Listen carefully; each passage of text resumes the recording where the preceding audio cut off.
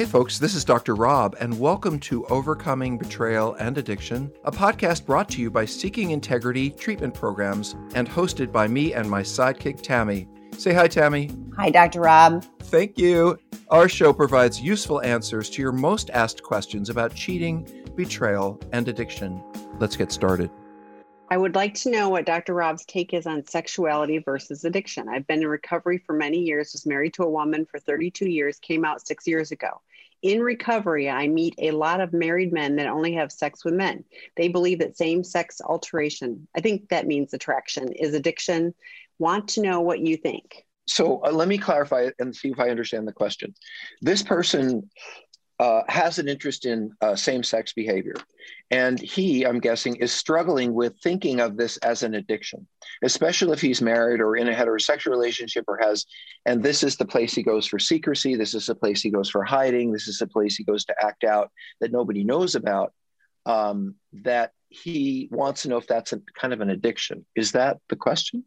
So this person was married to a female. This is a male, was married to a female. Got that. Divorced, came out 6 years ago, is trying to be in recovery, but is meeting a lot of married to heterosexual men. I see. Men who are attracted to men, but think it's only the addiction that is part of their same-sex attraction. Does that clarify?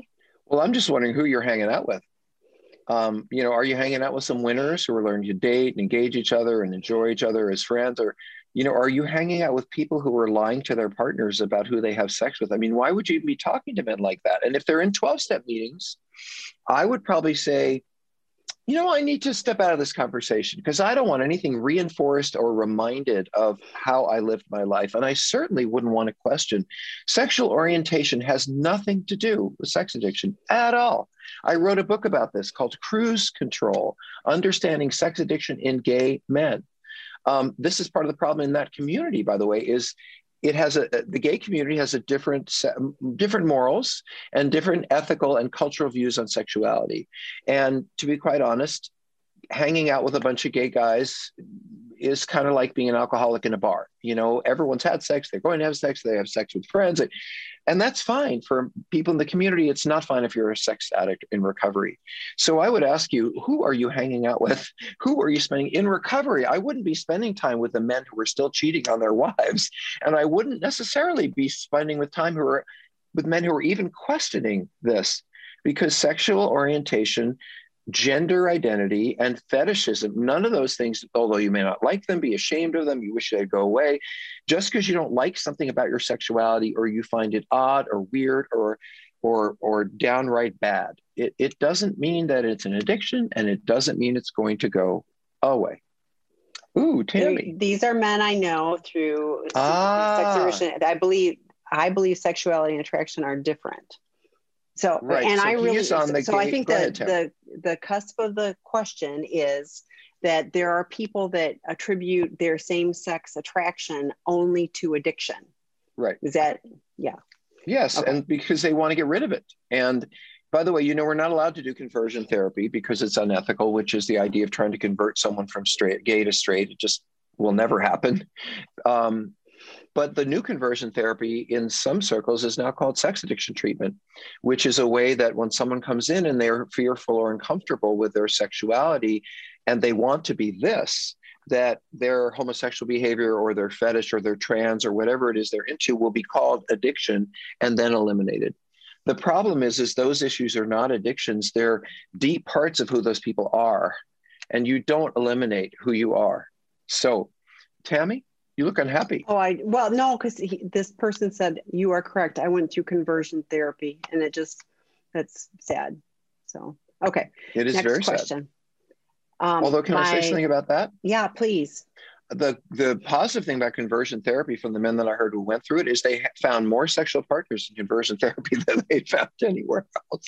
And so it's got to be funny too, right? Yeah, I was going to say that was probably the unintended consequences. So, right. Okay. My sex addicted husband has been sober for a year. Yay. He spent part of that time unemployed, but now has a really demanding job working from home. It seems like he's becoming a workaholic, although his claim is he needs to work around the clock because he's concerned about unemployment. Isn't completely dismissible considering his job history. Thoughts? Why don't you start on that one, Tammy? Well, to me, I'm like, as an addict, it's really easy for me to do it's all or nothing. And for me, working with intentionality to have balance, if he is putting this job above his relationship with you, above his recovery, all of those things, then often it is the stress of employment or whatever, that can be a trigger for relapse. So I would encourage him to look at what his sobriety plan is and make sure he's, getting the quality time he needs to maintain his recovery. There's all kinds of studies about like working 24/7 is not actually beneficial even to the employer. We're less effective, all of the negative things happen. So balance is a key word to me. Yeah, Tammy, you struck the nail on the head with that piece, because I think when I'm at our treatment center, when I'm working with the clients, I say to them while I'm teaching whatever, I said, I just want all of you to know that none of you are going to get to work more than 45 hours a week when you leave here. And I've had ER doctors and attorneys with big cases, but they get, especially when they come to treatment, that they can't live that way anymore.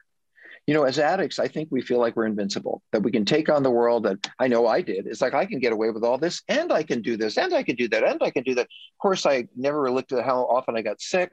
I never really looked at that I wasn't doing the best job, but I thought in my mind I could carry all of this off.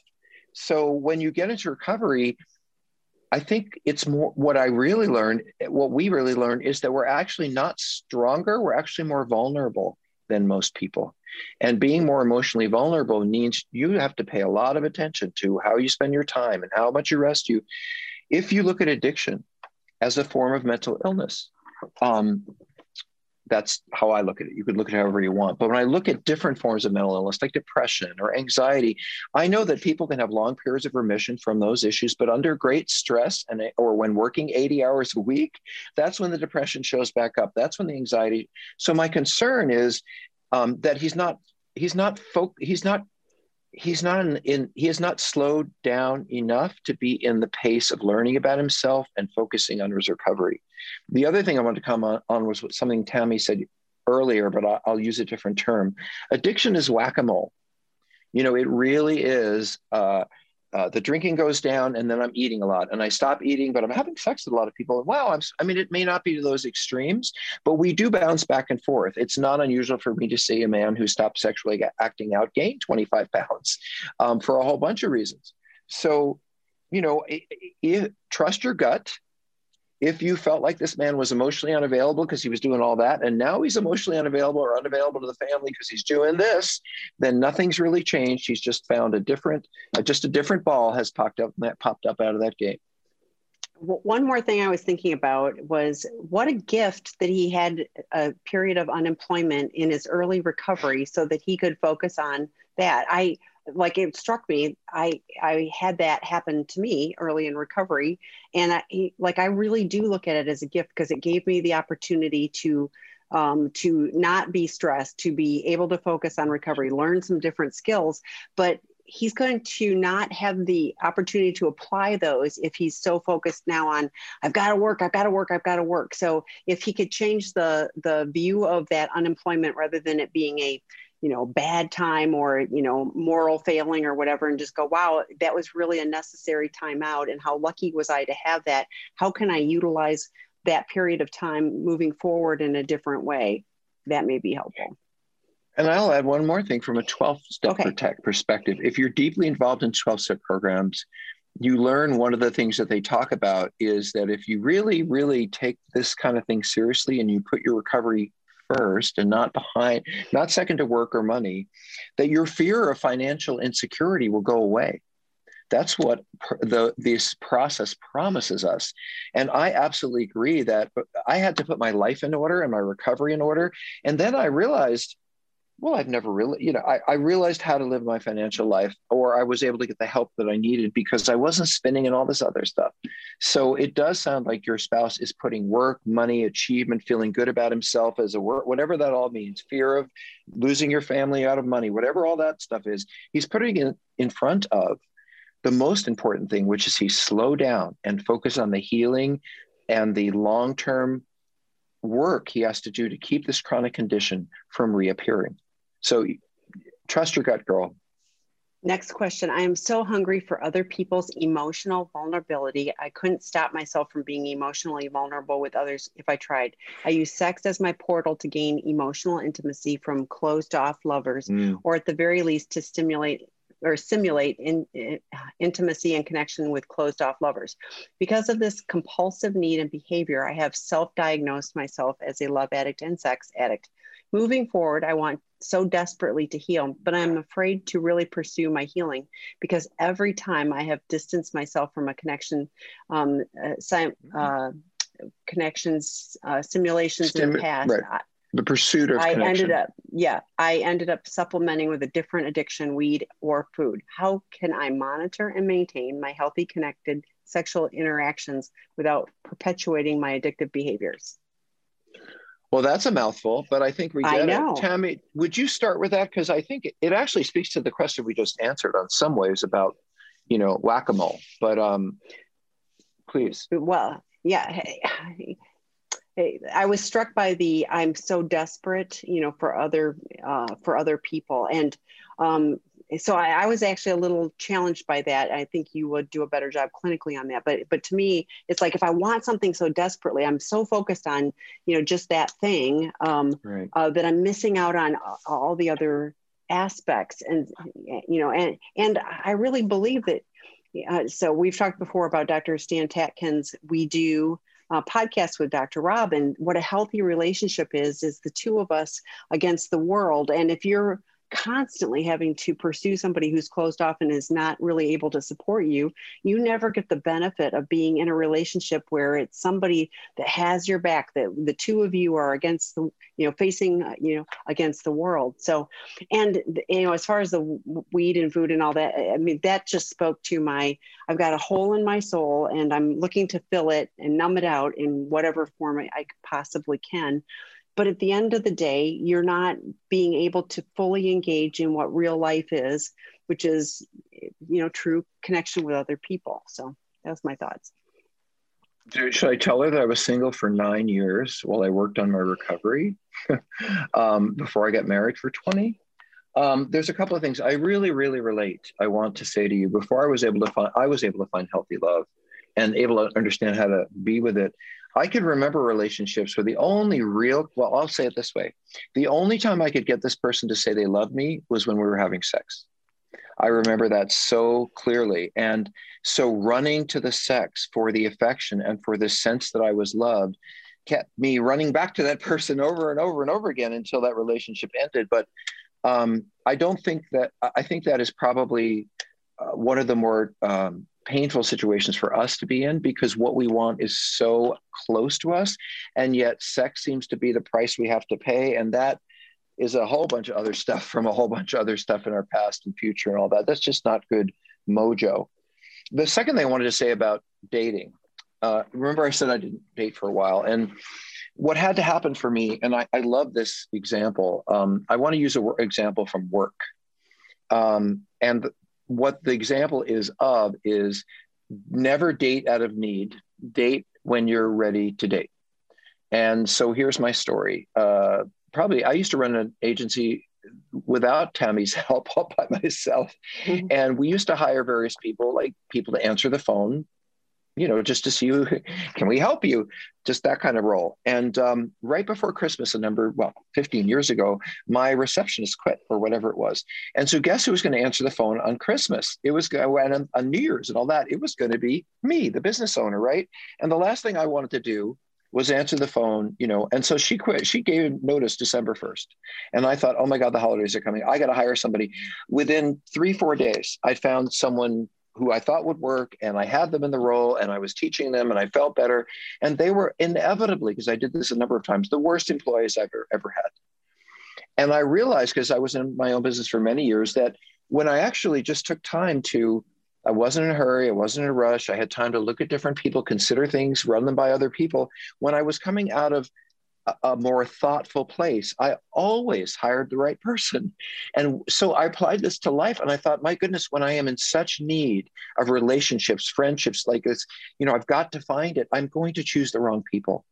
And when I am already comfortable with getting the support I have, like friends and community and fun, I'm a lot more filled up and ready to show up and say, what do I want? And something else I was going to say about filling yourself up, and you actually find less and less what the need is about is someone help me enjoy life. Somebody help me have fun. Somebody help distract me. Someone help. The thing is, you need to do all that for yourself. You've got to find more friends. You've got to find more things that are fun. You have to fill that hole in your soul up for yourself, not because you're going to find somebody that way, but because who wants to live an empty life until you find the right person? You have to have the right life and then see who comes along. So I like that last line. You gotta have the right life and then see who comes along. I like that too. We'll put that on a card. Okay. I feel so, this is from a female partner. I feel so ambivalent about sex. Bad if I don't want to, bad if I do, bad if then I feel used. I don't think he is using me entirely, but I do feel pushed. I find myself angry at him and at myself. What does this mean? He doesn't seem to get the notion of being close yet not overly sexual, or am I being overly sensitive? Don't engage, just okay to be close. Okay. So I just want to kind of pick this apart a little bit. I'm looking at the question. Mm-hmm. Bad if I don't want to, bad if I do. So we don't have all of the answers here, but do you feel bad if you don't? Okay, how do I say this? Why is it so important to have sex, I guess is my question. And if you're living with someone who's troubled around sex, it's not your job to give this person sex. It's not your job to supply this person with sex. If you don't have sex with them for a year, that doesn't mean they're going to do anything like go back to their old behavior. That would be up to them. It would never be acceptable to me to be pushed into sex. I don't think you could push a recovering person into sex, because sex for us is not just like vaginal or anal intercourse or oral. I mean, it's kissing and holding and connecting. And someone asked earlier, why is it harder for us to have sex with our partners? Because when we are with strangers, it's this whole part of our brain that lights up around intensity and objectification. And it's exciting. It's scary. But when you're with the same person for 12 years, I've seen that but before. I mean, I'm not going to get the same intensity, excitement as I am having sex with a stranger while my spouse is waiting for me in the next room. I mean, that's just mind blowing. So coming to a partner and having sex out of intimacy is a much more vulnerable, much more evolved. Most sex addicts don't even know how to do that. We just know how to have this. And when it comes to this, for me, inside of me, truly emotionally, as many sex addicts, as much as I love you as my partner, I'd rather read. Because it requires emotional vulnerability and really being it's not about you. That's what I want to say. It really isn't about you. It is about our own struggle inside of ourselves to allow ourselves to be intimate every single time. Yeah. Does that help? Well, so if you're the partner and you're like, should I do it or should I not do it? I'm mad. Well, what does she want to do? So that was my. I know. What does she want to do? That's the question. By the way, if you have to have sex, you can get a vibrator. You don't have to have it with him. And if you do want to have sex with him, but you don't feel safe, go back to your vibrator. Here's my my message to every spouse who struggles with this is. And this is the best answer. You'd write this down. Please tattoo it on your hand. I say to every woman and man who's in this situation, why would you have sex with someone that you do not trust? And if I said to you that this was a relative stranger, and I know you don't trust them so well, you never know what they're going to be up to, but go have sex with them, you would say, I wouldn't have sex with someone that I don't barely know and wouldn't trust. Well, guess what? If you're living with a sex addict who's been lying to you for 10 years, you barely know them and they are not people you can trust. So don't have sex with us. It's not time until you feel safe. And when your husband, by the way, starts pressuring you, and I don't know what that looks like, pushed, but I can imagine it would be things like, well, are we ever going to have sex? And when is it, stuff like that. That's when I would say, do you mind looking for something out in the hall? I think I forgot it. And I would get him out of the bedroom and lock the door and say, have a good night. That's what I do then. Great answer. Thank you. Okay, next question. Do sex addicts objectify acting out? Do they objectify their spouses as well? Well, this is the problem. We're not able to objectify our spouses. Now, we can close our eyes and pretend you're someone else, but it's hard for someone to objectify something they see all the time and have access to all the time, because objectified literally means I'm taking a fantasy in my head and I'm putting it over there, and I'm thinking that it fits all of the slots in my fantasy. And so, but it's not real. So what else do I want to say about that? One of the things that we have to learn in recovery is to stop objectifying. It's not that we won't find people attractive, and that's hard for you spouses, because even in recovery, I'm going to look up and say, oh, that person's attractive. And then hopefully, like a healthy person, I'm just going to move on. But you guys get very triggered, as you would. So don't have sex with people you don't trust. And do you want to ask one more question? I know we have so many. Ooh, we have a bunch tonight. There's one about Valentine's Day, but that's already over. Well, go ahead. I'm Any question taking you them want. in order. Okay, so while I'm taking them in order, I have a hard time to live with the addict. I don't see much empathy from this guy, but I do see that he has been getting help and going to 12-step programs. He keeps on telling me that he has to fix himself. I am seeing a therapist as well, but the pain is so much that I can hardly breathe time to time. How can I ask him to give me more care and empathy while he is fixing himself? Well, I think you can ask. I'm going to be really mean now in a nice way. One of my supervisors used to say to me, people in hell ask for ice water, but that doesn't mean they're going to get it. And, or a nicer way of saying it would be, you can only go to an empty well so many times and then figure out there's nothing there for you. And I think it takes a long time for us to even understand what you're going through. And then for us to begin to respond in a healthy way, not because you asked us to, but because we understand what you're going through. And when I said I wrote Out of the Doghouse for men who did not understand how to heal betrayal in a woman, which is every man I've ever met, I meant it for someone like you to read and throw at your husband and say, this is what I need, because that book is written from the perspective of what a woman needs to heal. I've worked with enough of you to hear about safety and trust and behavior, and I get it. And so I wrote it all down for them in this book. And I said, guys, if you want to stay in this relationship and you've done the things that you've done, this is what it's going to take. And they get it. I will say that Tammy and I hear a lot. My spouse is in 9 months of recovery, but he's still a jerk. What's the problem?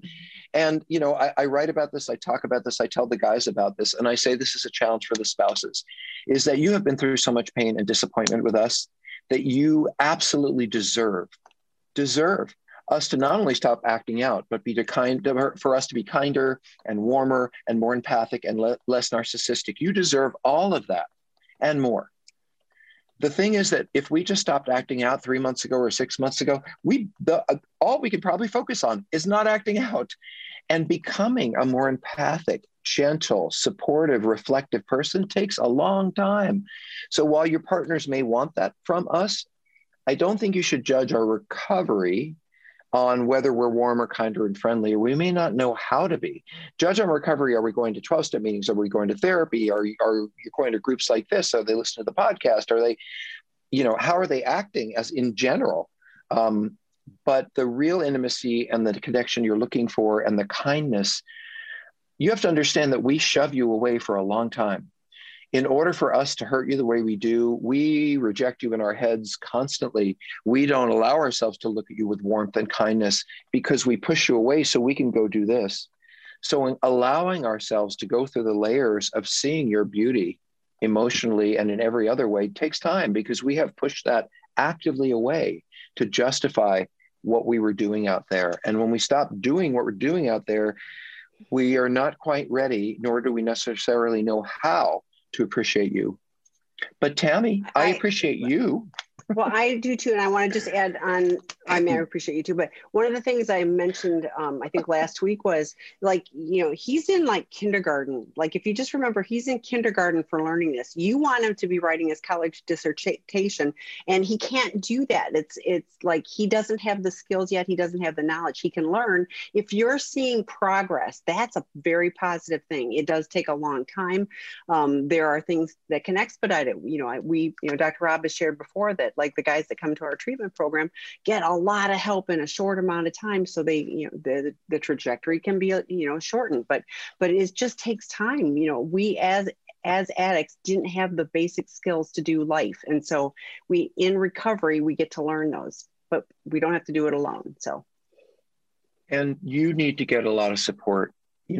What I didn't hear that should be in the way you're thinking is what I've loved to have seen your question in your question is, I've been going to a lot of groups with other women or men, and I'm beginning to hear how being cheated on leaves other people with these feelings too. And other people are dealing, because there's something about being in support groups where, I've heard you spouses say, oh, I don't want to be in a group where a bunch of other people are betrayed. What a bunch of losers. And, or they're not going to have any hope, or they're going to have this or that.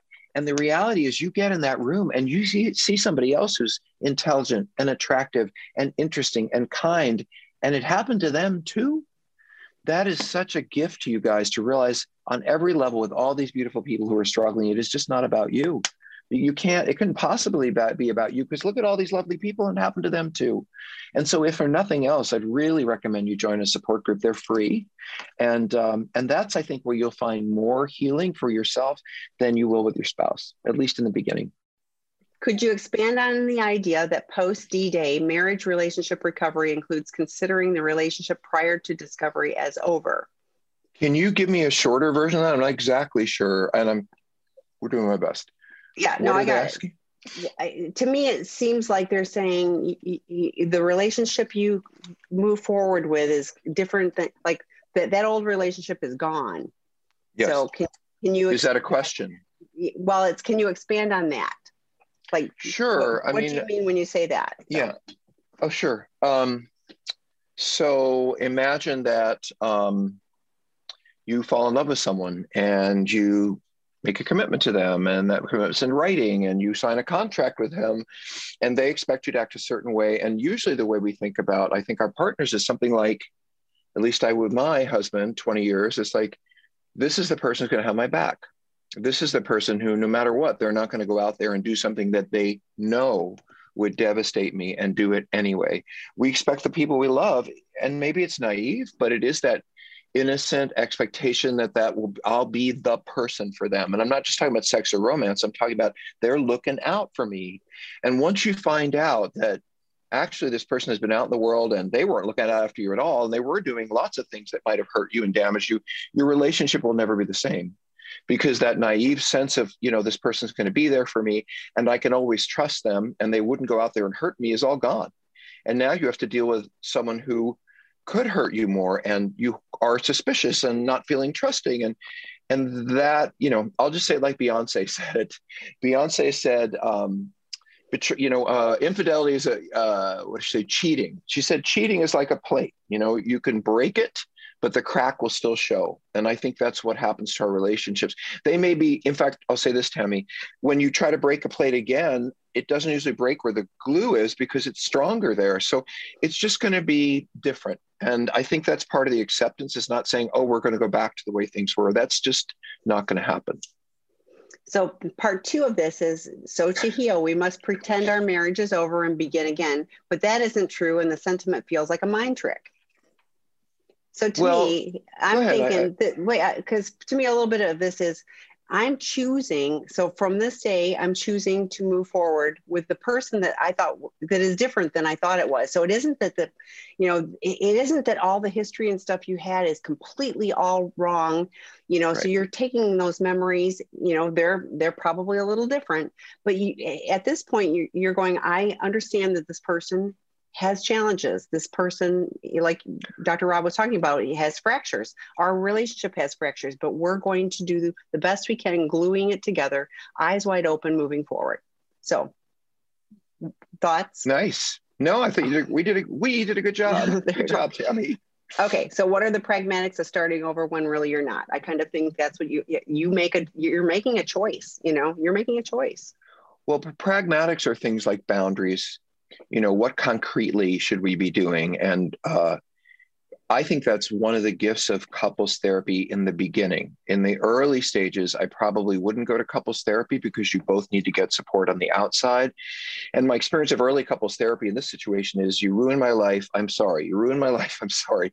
But what it is really good for is saying, these are the times we're going to talk. This is what we're going to talk about. This is when we're going to be together. This is when we're not. And just really clearly delineating what works for you, what might work for them. And that way, you at least have clarity when they say, I don't want to talk about that right now, because they'd agreed that they're only going to talk to you in the evening, or you don't, I think it's really good to establish those rules, because it's like, Tam, you're not going back to the same relationship. You don't know what the rules are now. And with you partners, I think you really have to trust your gut and negotiate and, get what makes you feel safe. And by the way, everyone, the most important thing in this healing of marriages is that you make your partner feel safe. That you somehow leave them feeling like, oh, maybe I can rely on this person. And that's your job, in part. Thank you for listening to this episode of Overcoming Betrayal and Addiction. If our words have led you to seek help, please reach out. You can always find us at www.seekingintegrity.com.